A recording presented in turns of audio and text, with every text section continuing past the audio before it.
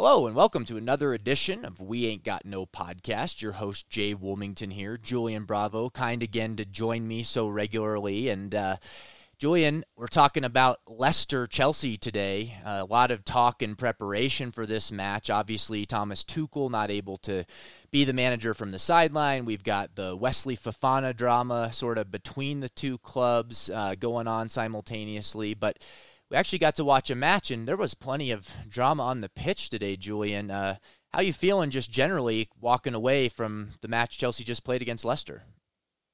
I will say it's nice to have some luck on our side for a change. It's been a very interesting opening four matches. I think we kind of alluded to the fact that the opening three were going to be kind of tricky and interesting, but I guess this season is just going to be wild and up and down throughout because at no point have we had any time to kind of settle and see normalcy from this club yet. Yeah, it's that almost seems again like something that as Chelsea fans we're used to, and yet I'm longing for at least even just an intermediate or short-term period of a little less drama would be nice. But Chelsea going into the match, kind of one thing we can talk about here a little bit is what was this formation? Certainly from a setup, you could argue it was the traditional 3-5-2 with Reece James, Thiago Silva, Chalobah, Cucurella all in the back line, along with Thiago Silva, and then Jorginho and Conor Gallagher in the midfield, and then what looked like maybe Ruben Loftus-Cheek in the midfield, although at times he maybe in defense played some wing back, but looked like more of almost of a midfielder to me, and then the front three of Raheem Sterling, Kai Havertz, and Mason Mount, who we've seen each match this season. Julian, what did you make of the formation and sort of the selection as well? I'd heard rumors going into this match that Tuchel was going to move Cucurella to the inside and Ben Chilwell was actually going to get the start. So I was thinking that might be the first major change we saw, but everything else looked the same. Obviously, with the exception of Koulibaly being out from suspension, we had to make some sort of change, and that was the change he opted for, which I think maybe shows a little lacking trust in Chilwell at the time, whether that be due to a lack of fitness or maybe he's just not up to what Tuchel's wanting at the moment. But as far as the rest of the team went, it is really hard to kind of figure out exactly what this formation was because, as you kind of alluded to, we didn't really know where Loftus-Cheek was playing. And when you kind of look at the player positional map after the match, you see that all three of our attackers spent most of the time on the left side of the pitch. This was before, obviously, the red card, but left side of the pitch. You had Jorginho playing super close to Cucurella, pretty far left as well. And then just kind of all huddled together, you had Conor Gallagher and then Ruben Loftus-Cheek and Reece James. So the position of the players was not really ideal, and it seemed like the spacing was kind of poorly set up. So I don't exactly know what we were looking to do in this match, but I don't think the direction was proper from the start. Yeah, one of the things I wondered a little bit is, we talked a lot about, or I talked probably too much about last week, the sort of midfield issues for Chelsea, and particularly with N'Golo Kante out. Would we see Conor Gallagher paired with Jorginho again? And we did, but to me it looked pretty clear like there was an effort there to have Loftus-Cheek involved, at least in at times in the midfield, to create a little bit more of a midfield three. But I saw people call it a 4-2-2-2. I saw people call it a 4-3-3. It was very fluid for sure, and it changed whether Chelsea was defending or whether they were in possession, which they were. And I didn't really have any major surprises from the Leicester lineup. Vardy, of course, up top, always going to play there, especially against a team that like Chelsea, who's going to have a lot of possession and try to play behind the back line. Barnes, Dewsbury Hall, Tielemans, and Prate. Obviously, Maddison not able to make the match due to injury. And then Samari, and then Castagna, Marty, Evans, Justin, and then Ward in goal. We've seen Soyuncu have some really good performances against Chelsea, but he hasn't been played really at all, not particularly in form. And, I thought maybe we'd see Ndidi from the start, but, not any real major surprises there, particularly, again, with Wesley Fofana not available, and even overnight, it sounds, Julian, like he's going to be joining Chelsea now almost officially official, but we can talk about him, once and what he brings to the team once he arrives here shortly. But I don't know, anything that stood out to you from the Leicester team, or any surprises there for you? Nothing too surprising from their selection. I think that obviously we've seen Vardy for a very long time. He is a statesman in the Premier League at this point, and I don't know. He definitely continued to cause us issues, and I think maybe had he been a little bit younger, he would have really made us pay a lot throughout this match. But I guess we are beneficiaries of them not really kind of replenishing their team to what we've seen from previous years. Leicester, for a while, had been one of the more tricky teams just because they had a lot of quality from top to bottom, but it seems like maybe they're just a little short at the moment, and I'm not sure how that's going to change, but I think it kind of reflected in the way that they were playing this match. Like Chelsea, it'll be interesting to see what Leicester does, particularly if the Fofana sale does go through, and you've talked about replenishing the squad there. That, maybe those are the funds that help them do that, at least to some degree. But Chelsea, like they have, I thought, in pretty much every match so far this season, they were pretty lively in the opening minutes. I thought it obviously dominant in possession, moved the ball pretty quickly, and seemed to have, particularly, when they would lose possession high up the pitch, they just sort of swarmed the immediate areas, and were able to create turnovers and just, kind of suffocated Leicester. And I think, that's a tough thing to have, to be able to do long term, but I think we've consistently been able to start these matches with a high intensity, and in a couple cases, like today, we almost create an instant goal, but like is often the case, our finishing fails us again. This time it's Loftus-Cheek on, you've talked often, Julian, about what a good creator Raheem Sterling is, and that was just an incredible pass and vision there to put that ball on a plate for Loftus-Cheek, and a decent save there. But man, Chelsea once again almost gets off to a flying start, but just can't bury a chance. And that was what I was kind of expecting from this match. As long as we don't have Conte, or even Kovacic for that matter, in the midfield, I think we can kind of expect this basketball-like game that's a little back and forth. And it was kind of back and forth early. There's just kind of no playing in the midfield. It's just chaos in the midfield from both teams. And we happened to get some of the better opportunities in the onset. And that right there from Raheem Sterling, that's what I keep highlighting, and that's his best trait. And I hope he continues to demonstrate this, because it does create some great opportunities for our players. And credit to goalkeeper Ward, he made an outstanding save, and Loftus-Cheek was in the right position, despite the fact that we didn't exactly know where on the pitch he was playing. But I think we will see those opportunities maybe put away in the future if Raheem Sterling continues to create such great opportunities like that. Yeah, you mentioned it by Ward. It was a really good save. He had to cover a lot of ground there, and he made himself really big in front of Loftus-Cheek and really did not, as close as he was to goal and as open as the goal mouth looked when the pass was coming across. He did well to make that a tough chance. But Chelsea kind of, really have another conversation point here just a few minutes later, where Loftus-Cheek does well to work with Havertz, and they. I don't know if it's a penalty on Tielemans, but it's certainly one they're not going to overturn, where he just sort of clumsily bundles over Loftus-Cheek, in a frankly not very dangerous area inside the 16-yard box. And it looks like Chelsea, as much as they've struggled to score an open play, he might get another Jorginho special from the penalty spot. But, I don't know about you, and of course I'm sure most football fans feel this way regardless of their club, but when it just feels like this is one of those times right now where whenever that VAR symbol comes up and there's a review on the pitch, it's like, I don't know what this is even for, but I'm sure this goal won't count.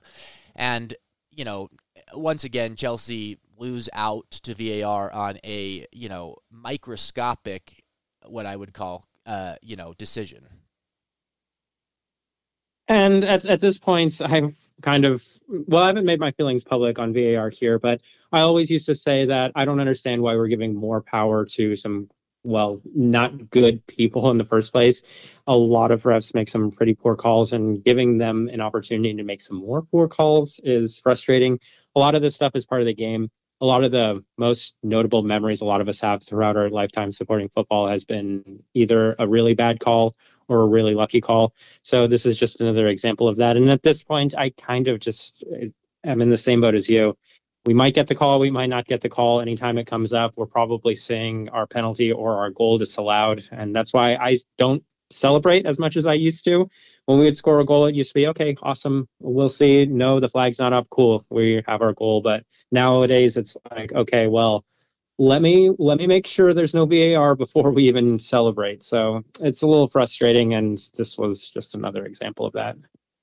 On the 20th minute, it looked like Leicester might have a major injury issue as their captain, Johnny Evans, goes down after making, Sterling had a tough pass to try to lead in Havertz. Certainly there was a lot of space there. He had his back to the goal and a defender on him, but he plays a ball a little wayward of Havertz, and Evans has to make a diving challenge and clears the ball, but it looks like he kind of caught his ankle, and it looked like he might have to come off. And again, with Fofana not available and some of the issues on the squad depth, it looked like Soyuncu might come on for the first time this season for Leicester, but Evans able to continue. And then just shortly thereafter, the first in what quickly became a big problem for Chelsea, Conor Gallagher picks up a yellow card on a challenge that was, I thought, pretty careless. I think being his first foul at that time, it's one of those that you probably feel he's a little hard done by to get the yellow. But certainly once he got it, you just kind of felt like, ooh, that's tough. Because even, I mentioned earlier the high pressing and intensity of Chelsea. That's one of the things they can do well when Gallagher is in the lineup, because he is such a high energy, high intensity player.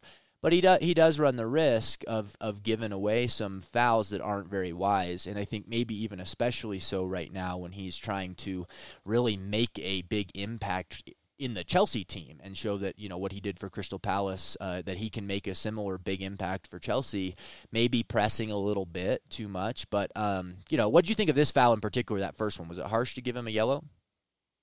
I think it's unfortunately a fair yellow because it was a poor challenge. And it's one of those things where you kind of have to say to Conor Gallagher, settle down. I have a lot of praise for him in these early moments. And just like I did in the Leeds match, he is very high energy. And I think going into this match, he may have heard some things from, whether it be Tuchel or the supporters, whatever the case was, you could tell he was determined to make a mark in today's match. And just like in the Leeds game, he came out and he looked good. He even looked more energetic than normal, which is really saying something for Conor Gallagher.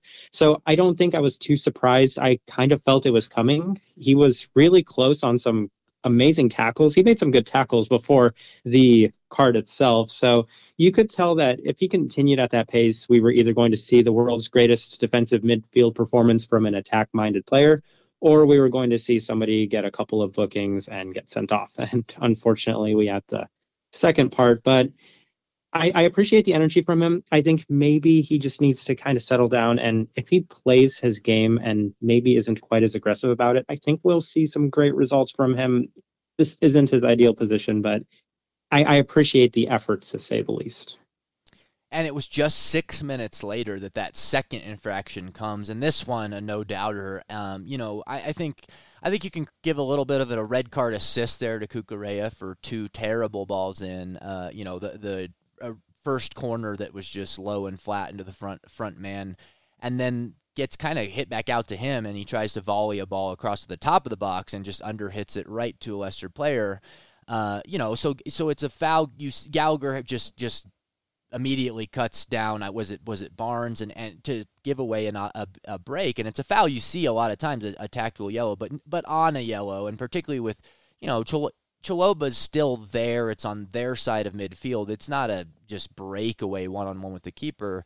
It's a silly foul, and of course he knows right away that he's off. And you mentioned some of that stuff about maybe seeing social media context, or even just hearing comments around the team or in the city or wherever about people being hard on him after his last performance. And I think knowing how much he wants to make good here this season at Chelsea, and then the emotion you could see on his face coming off, going down the tunnel, like I really did feel for him. I mean, as much as like in that moment, man, we went from once again thinking we were probably a goal to the good, being microscopically offsides, and now we're down a man and kind of looking down a gun barrel, and here we go again. But still, I felt for him because, like you said, the performance he had up until the up until this point was really good, and his energy was really good. So, a silly foul for a young guy, especially on a yellow. But I think you're right, Julian, that's one. I don't know. I guess I shouldn't speak for you, but for me, that's one I can forgive him for the second foul, even though it was clear and obvious. I hope this kind of ends the Gallagher and that rule experiment, because it's clearly not working. And a lot of us scratched our heads when we heard Tuchel mention this. And I've discussed this with Palace supporters and supporters of other clubs that are admirers of Conor Gallagher. So for Chelsea supporters that may not see it with Conor Gallagher, all of the other fan bases have a lot of really positive things to say about Conor Gallagher, and they're surprised at what we're doing with him. And they honestly think that he would be better suited elsewhere, because this isn't his ideal role, and it's showing. And I really wish we would stop playing him in this role, because when he's allowed to do what he's best, he's an amazing player. Unfortunately, this is probably the issues we're going to continue to have with him in that midfield. I can't emphasize enough just how specialized a defensive midfield role actually is. You can't plug and play any player in there, and that's kind of been evident by the amount of players we've tried to put in that position that haven't worked out.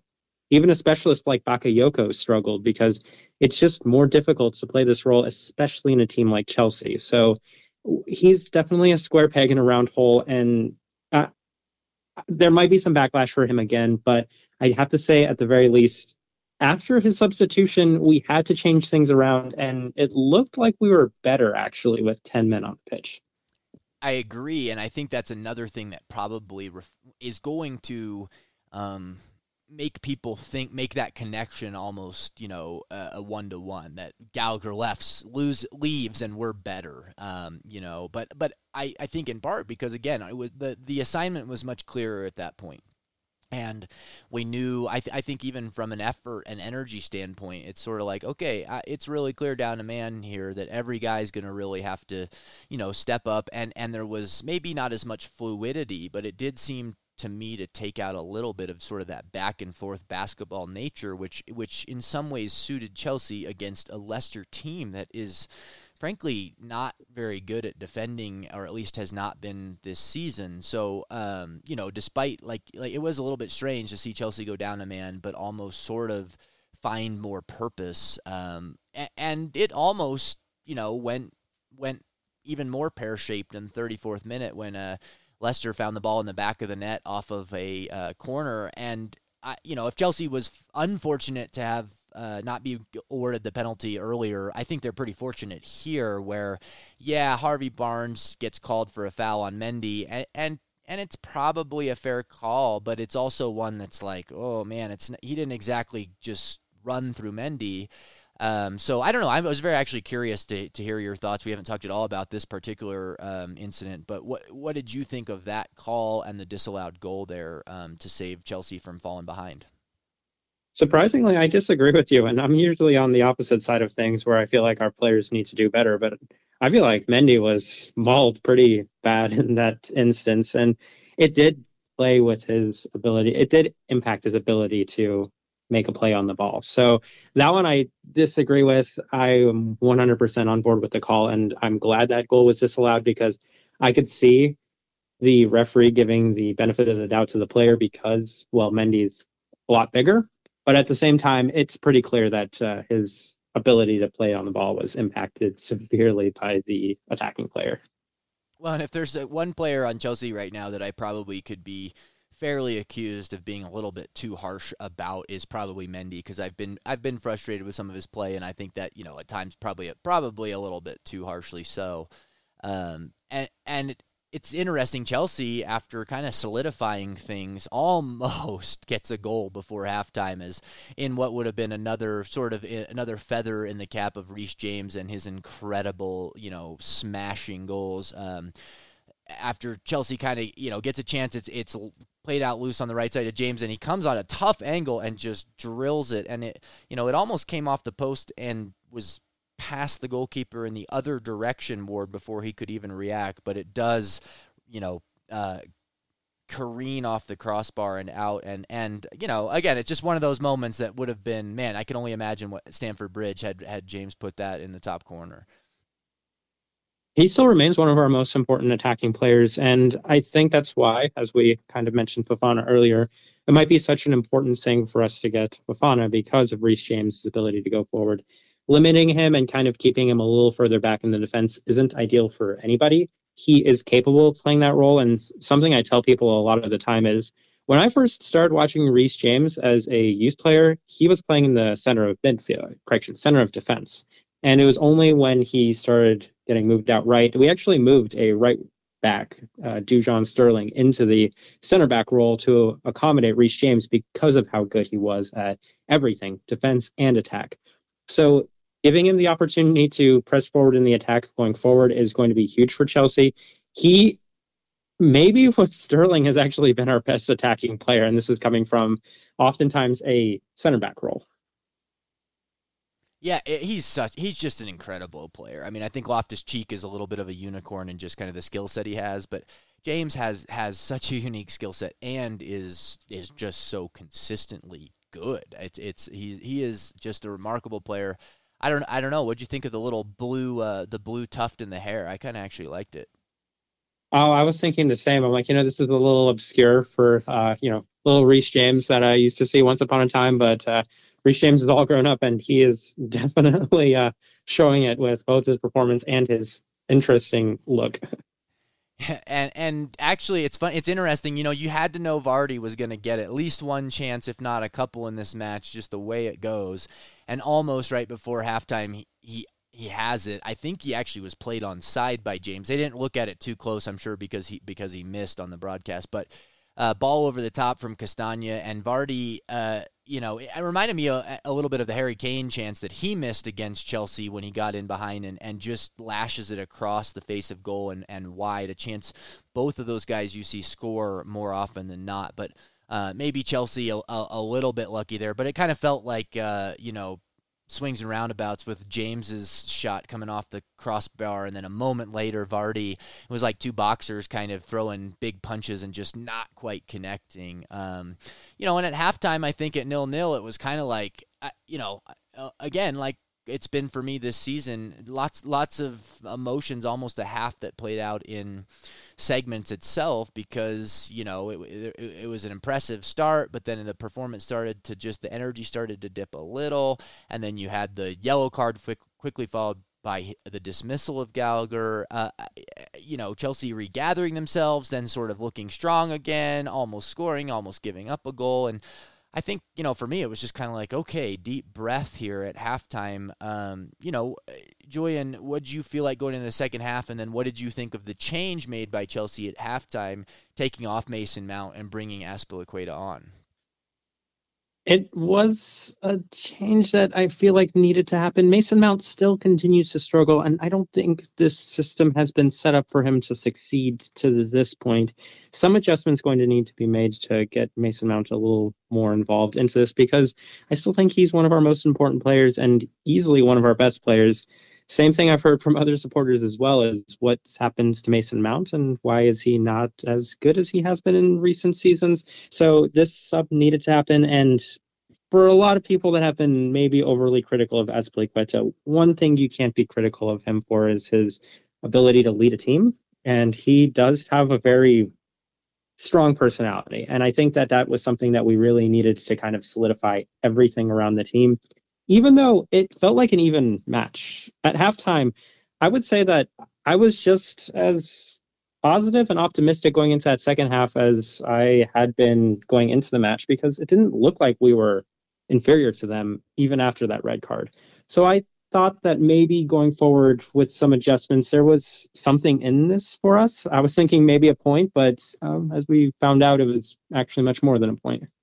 And finally, our new man, our big signing, Raheem Sterling, gets off the mark for Chelsea, and he does it at the bridge, and he does it with just a little bit of fortune as his shot from the edge of the box. He does really well to kind of, put Amartey on skates. Amartey doesn't really close down space well on the edge of the box, and as he takes a shot. I think it just comes off the top of the toe of Amartey and loops up over Ward with a lot of dip, and Ward kind of backpedaling and diving with his hand outstretched, can't get a fingertip to it. And you could see it in his celebration, but man, that had to be kind of a real weight off the shoulders for Raheem Sterling and for Chelsea, frankly.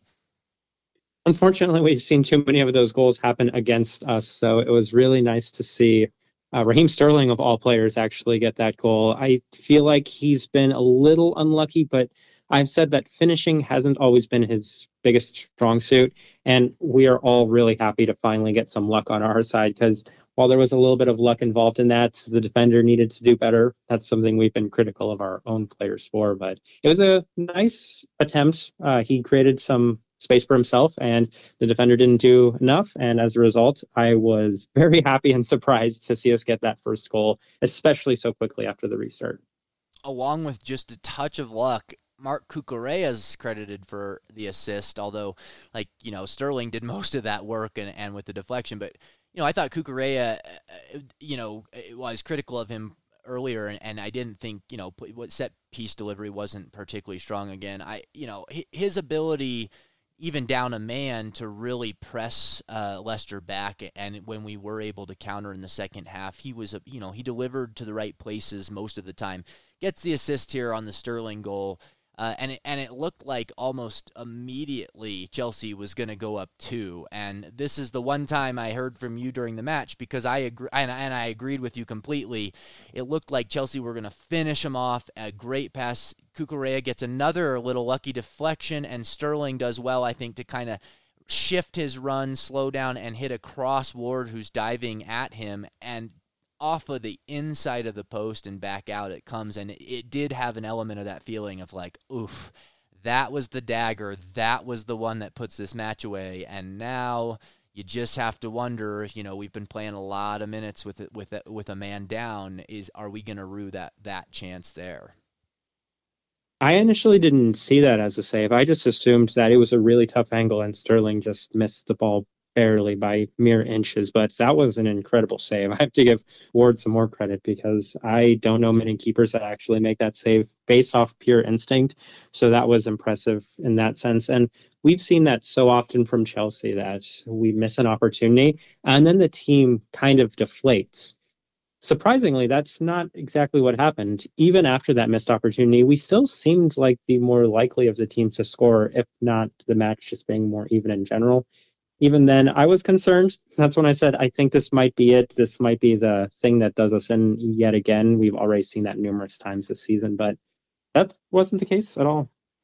Yeah, and you could tell Leicester, at this point, decide to kind of make a tactical change to try to really go for this match 10 minutes into the second half and now down a goal. And Samari comes off for Iheanacho, and Ayoze Perez comes on for Pratt. And again, just pretty typical. You're going to expect that. And now down a man, the fear becomes a little bit for Chelsea. Like, hopefully we have the legs for this, and now we've got a couple of fresh attackers coming at us. But,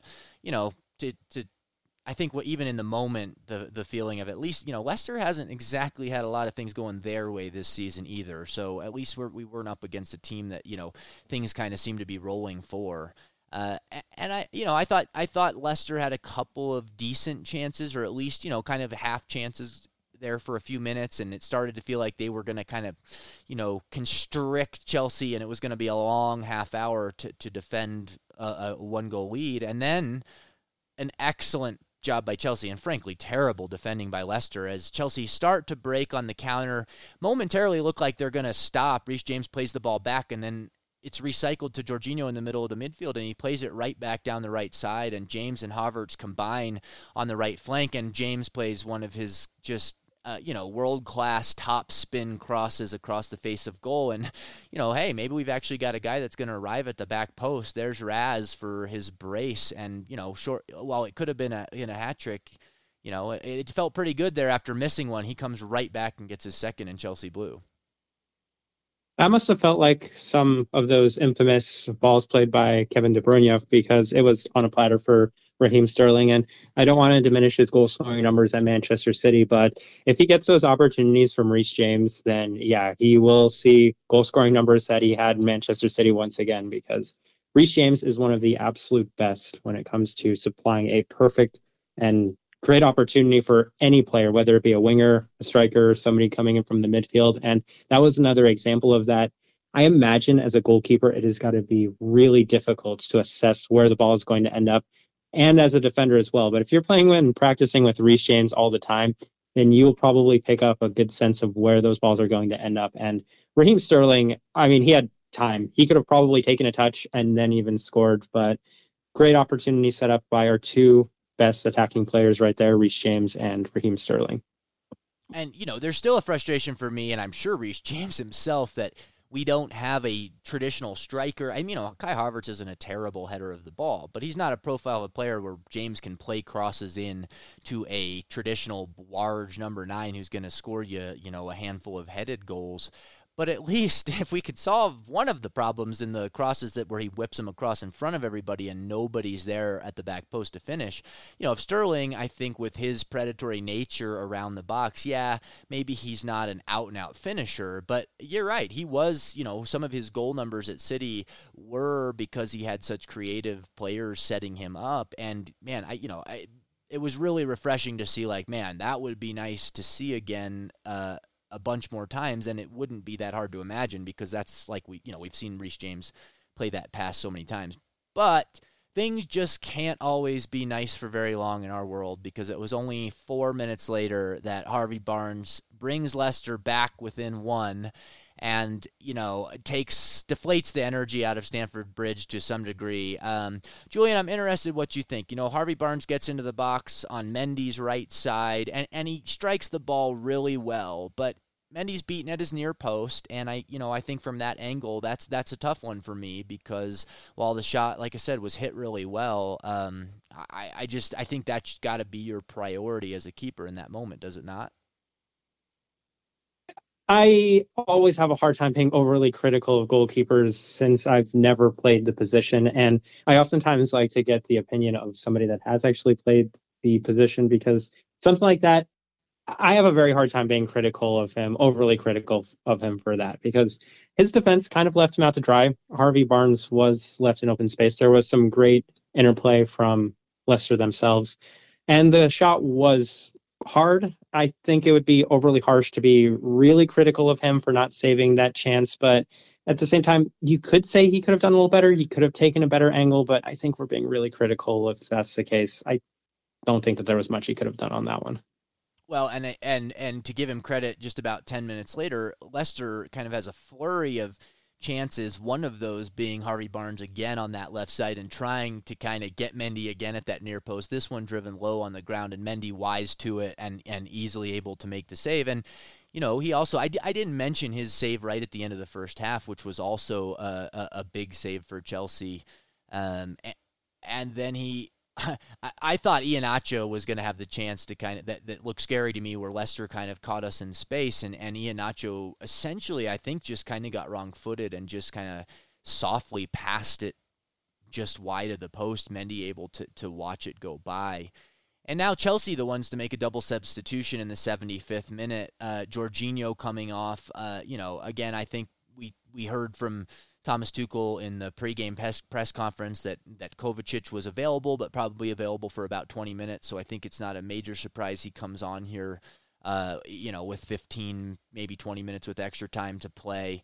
And then Pulisic comes on for Sterling. And I think here, I think Pulisic is a guy that we see come on frequently in I'm sure he won't love this as his role, but he's kind of like a not garbage time, but he I think because he can get fouled so well in one-on-one situations and work fouls, he's a great time waster when Chelsea's ahead and being pressed and needing to break up play. And so, I know he probably isn't, like, that's not really the role he's looking for at Chelsea, but I wasn't super surprised to see him come on, particularly after Sterling had, with 10 men and making some of the runs he did, had to be pretty worn out. Any particular thoughts from you about Pulisic and Kovacic coming into the match? Yeah, I wanted to give Jorginho a little bit of credit in this match, because I have been a little critical of him, especially given the role that he has in a club that doesn't particularly defend his strengths well enough. I think he did have a better game today, and It's not a coincidence, I think, that the moment he was pulled off for Kovacic was right after he had given possession away, after being, well, pressured by a couple of players. This wasn't an ideal game for him, and I feel like any game in which he has to do a significant amount of defensive work isn't going to be ideal for him. But he played some great balls. He had some great just interplay with his players around him as well. So one of Jorginho's better games, and I think a lot of people are going to be really happy to see Kovacic back, because this system that we continue to persist with, it requires a player at least like Kovacic. So that's a huge positive, and Kovacic felt like a perfect fit for this match because of his ability to get past players. And then as far as Pulisic goes, it's been the same thing. Every time he's been subbed on, I haven't seen too much from him. I think he hardly had a touch of the ball the entire match as well. It, I guess, is maybe nice to give Raheem Sterling a break, because we're going to also persist with this three-man attack of Jorginho, Havertz, and Mount until maybe something changes. But not too many thoughts on Pulisic yet again. He didn't really seem to have too much of an impact. And I think where Christian would argue here is like, yeah, man, well, it's pretty tough to make an impact when you don't get hardly any minutes, and then when you do get minutes, you're put into a match where you're trying to kill off the match, and you know, to be fair to him, like that is a tough spot to make an impact, but it makes sense to me as a manager and a team like why that's where we see him come on in this case. And then Vardy has a couple of chances. The second better than the first, but the first one, Tillmans plays the ball over the top, and it's a really nice looping pass. Vardy, you know, plays it with kind of away with his first chance, and Mendy does well to kind of narrow the angle and saves the strike wide. You know, again, I think they just did a really good job, particularly in the movement prior to the shot being taken, to close down the angle on Vardy. And then it looked like Chelsea was going to give one away, I think, when a big looping pass over the top from Perez comes in. And it was just really awkward for Trevor Chalobah. We haven't mentioned him today. I thought he played pretty well. I thought he certainly made a case today why he should definitely stick around regardless of whether Fofana's signed. Maybe let Ethan Ampadu go out on loan. But this was a moment where he almost was highlighted, because it was a ball that I think he couldn't quite decide whether to try to play with his feet or try to head clear, and ultimately just kind of misplays it. And Vardy gets onto it, rounds Mendy, but plays the shot off the side of the net. I think Thiago Silva, who was kind of everywhere today, especially at his age, my goodness, kind of a marathon for him, might have been able to save it before it went across the line, but looked pretty scary there for a minute. And, at that point, still with 5 minutes to go, that was the one for me that thought, maybe we will get out of this with 3 points, because that's when it had all the feelings of a late giveaway and dropping 2 points, but just wasn't to be for Vardy.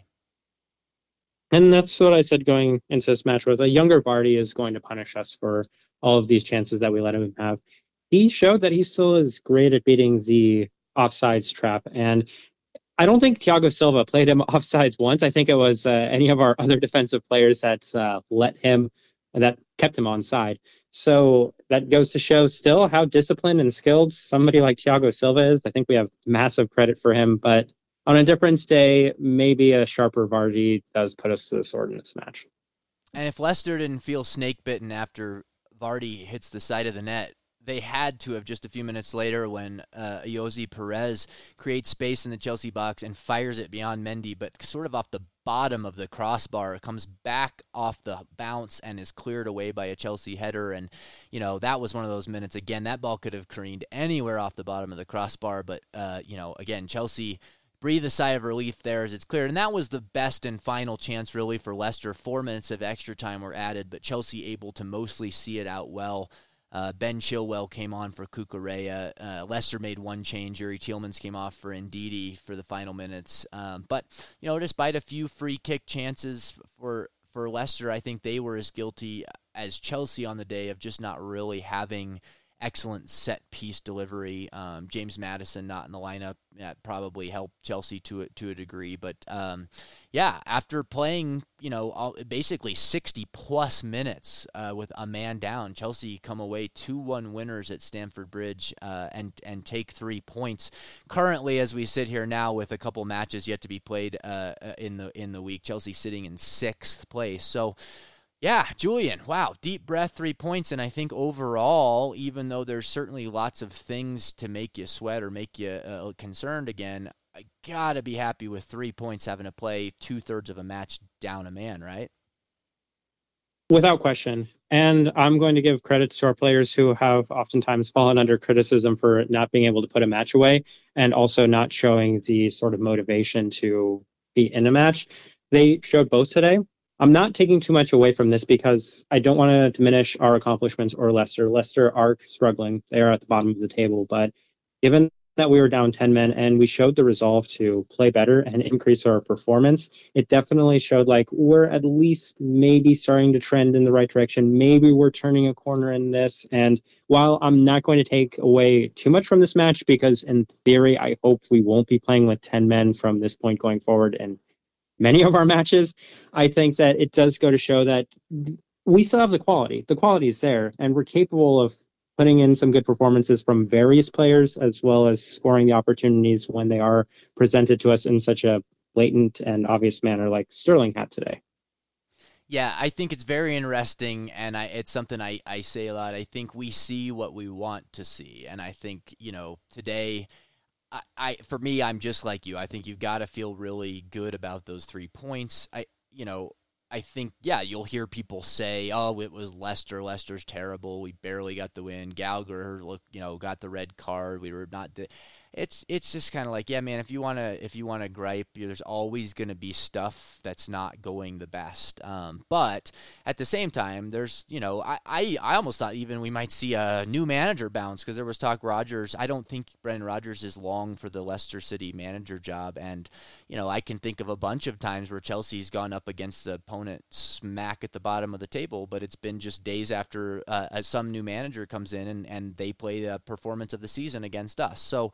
It's just part of how the season works out. I think Chelsea just has to absolutely feel good about today. And I think going back to that, you see what you want to see. If you see this as, if there's some belief here, you can also say what you saw today was, man, this was a really unified performance that Chelsea can rally around, because they had to do it with 10 men. They had to work for it. They did give away a goal after and had to still hang on at the end. And, they can rally around Gallagher. It didn't cost him any points, and he can, it's like, well, we'll see. But I think, you're just kind of asking for heartburn to take anything else away from today.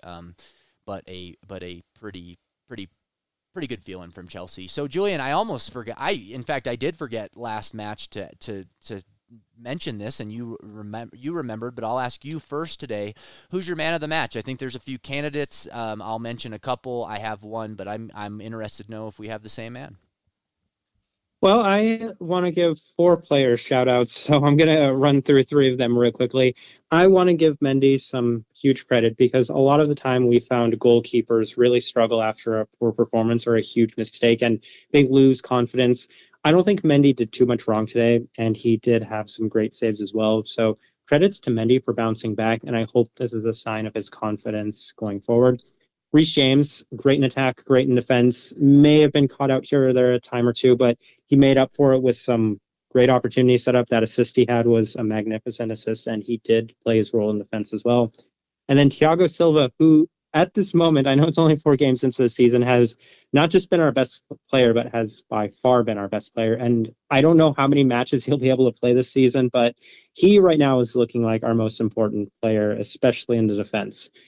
My man of the match won't be a surprise to anybody. It was Raheem Sterling, because even if you take away one of the goals he scored, he still looked like our most potent attacking player, and he hardly touched the ball.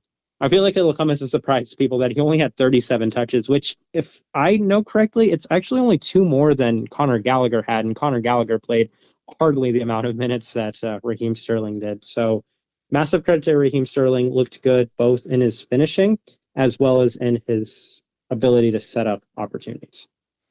Yeah, My man of the match is going to be Reece James. I think, it's kind of like the same argument you can always make for Reece James, that he is just so important to what Chelsea's doing going forward and defensively.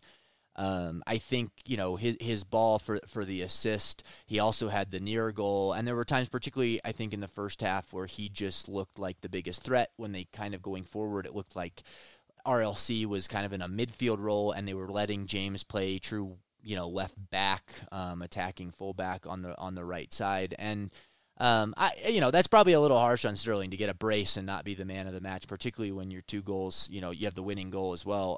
But I just think James, he's probably going to be a candidate right at the top most matches.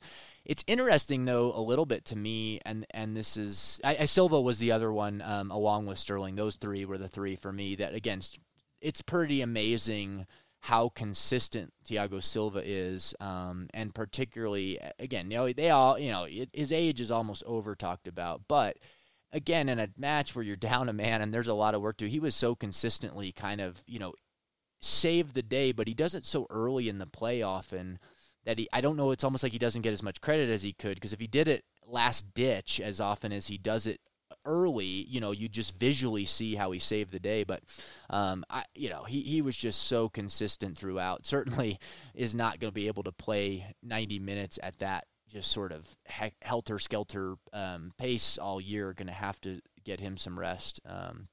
But my final point here, as I talk about Reece James being man of the match and his consistency, is it feels a little weird to consistently right now not be bringing Mason Mount's name into these conversations, just because he's the other guy when I think Reece James and Mount that are just like, yeah, it's match after match after match. You just know exactly what you're getting. To your point, I don't think that what we're doing, again, we talked a lot about the formation and the tactics last week, focused on the midfield, but also how it impacts our defense and our attack going forward, and not optimizing a lot of our talent, guys having to kind of play outside of their natural positions.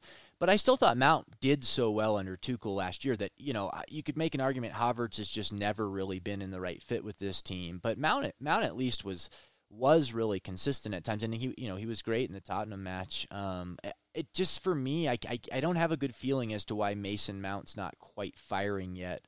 But again, I say especially with 3 points and him not being at his very best, and us being down, I think that's something you can look at optimistically as well. But I don't know. You mentioned him a little before, but any other thoughts on Mason Mount in particular, or whether you kind of expect him to get firing, or do you think that this, under the way we're kind of structured right now, he may continue to kind of sputter?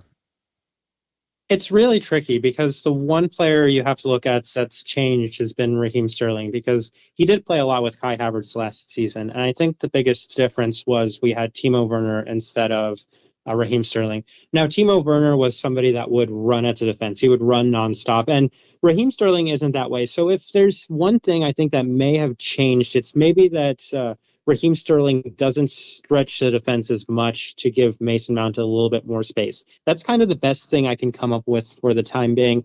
But none of our forward players have been getting a lot of the ball right now. So ideally, you want to get Mason Mount 60 to 70 touches every single match, because he will create some absolute magic if he's given the opportunity. But today's another day he had less than 30 touches, and that's kind of been an issue throughout the season, as he's hardly touched the ball.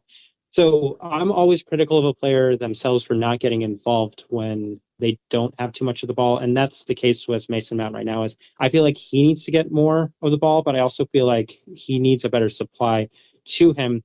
And Raheem Sterling is probably overperforming expectations, because even he's not getting too many opportunities. And everybody's been overly critical of Kai Havertz, but it's the same thing. None of our attacking players really see too much of the ball from what we might expect for a club like Chelsea. So all 3 of them are kind of in that same boat. Raheem Sterling is maybe just making the other 2 look bad, because he's been our best attacking player. The match congestion starts to come into play here going forward, kind of for the first time in the season. Chelsea will play Southampton in a midweek match on Tuesday, August 30th.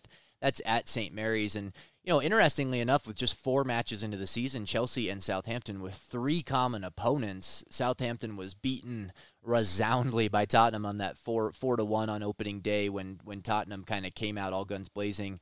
They drew 2-2 with Leeds, and they likewise, as Chelsea did today, beat Leicester 2-1. They lost to Man United this morning, and for the sit below us currently in 14th place, could drop even further. But another good chance for Chelsea to pick up points. I don't think Southampton is quite the dumpster fire that some people thought they might be at the start of the season. There was talk that, has Hasenhüttl's time at Southampton just kind of come to a natural end after so long? I don't know. Southampton seems to be a team that people consistently write off, and then they sputter to life, and kind of, you just don't quite know when to catch them. But certainly a match that Chelsea, could and should be favored in, Julian. And then they come back next weekend at home against West Ham, who currently sit, bottom of the table without any goals scored. That's been pretty well documented so far. But after that, Chelsea actually moved to the Champions League. I'm going to briefly talk about that, Julian, but before I do, any final thoughts today on Chelsea's match with Leicester? Anytime we're going to earn 3 points, I'm always going to be proud, even if it is a fluky 1-0 victory. But in this case, I have a lot of praise for our players. We bounced back from a devastating performance against Leeds, so really proud of them, and I hope this is a sign of things to come and that we might have written the ship a little more.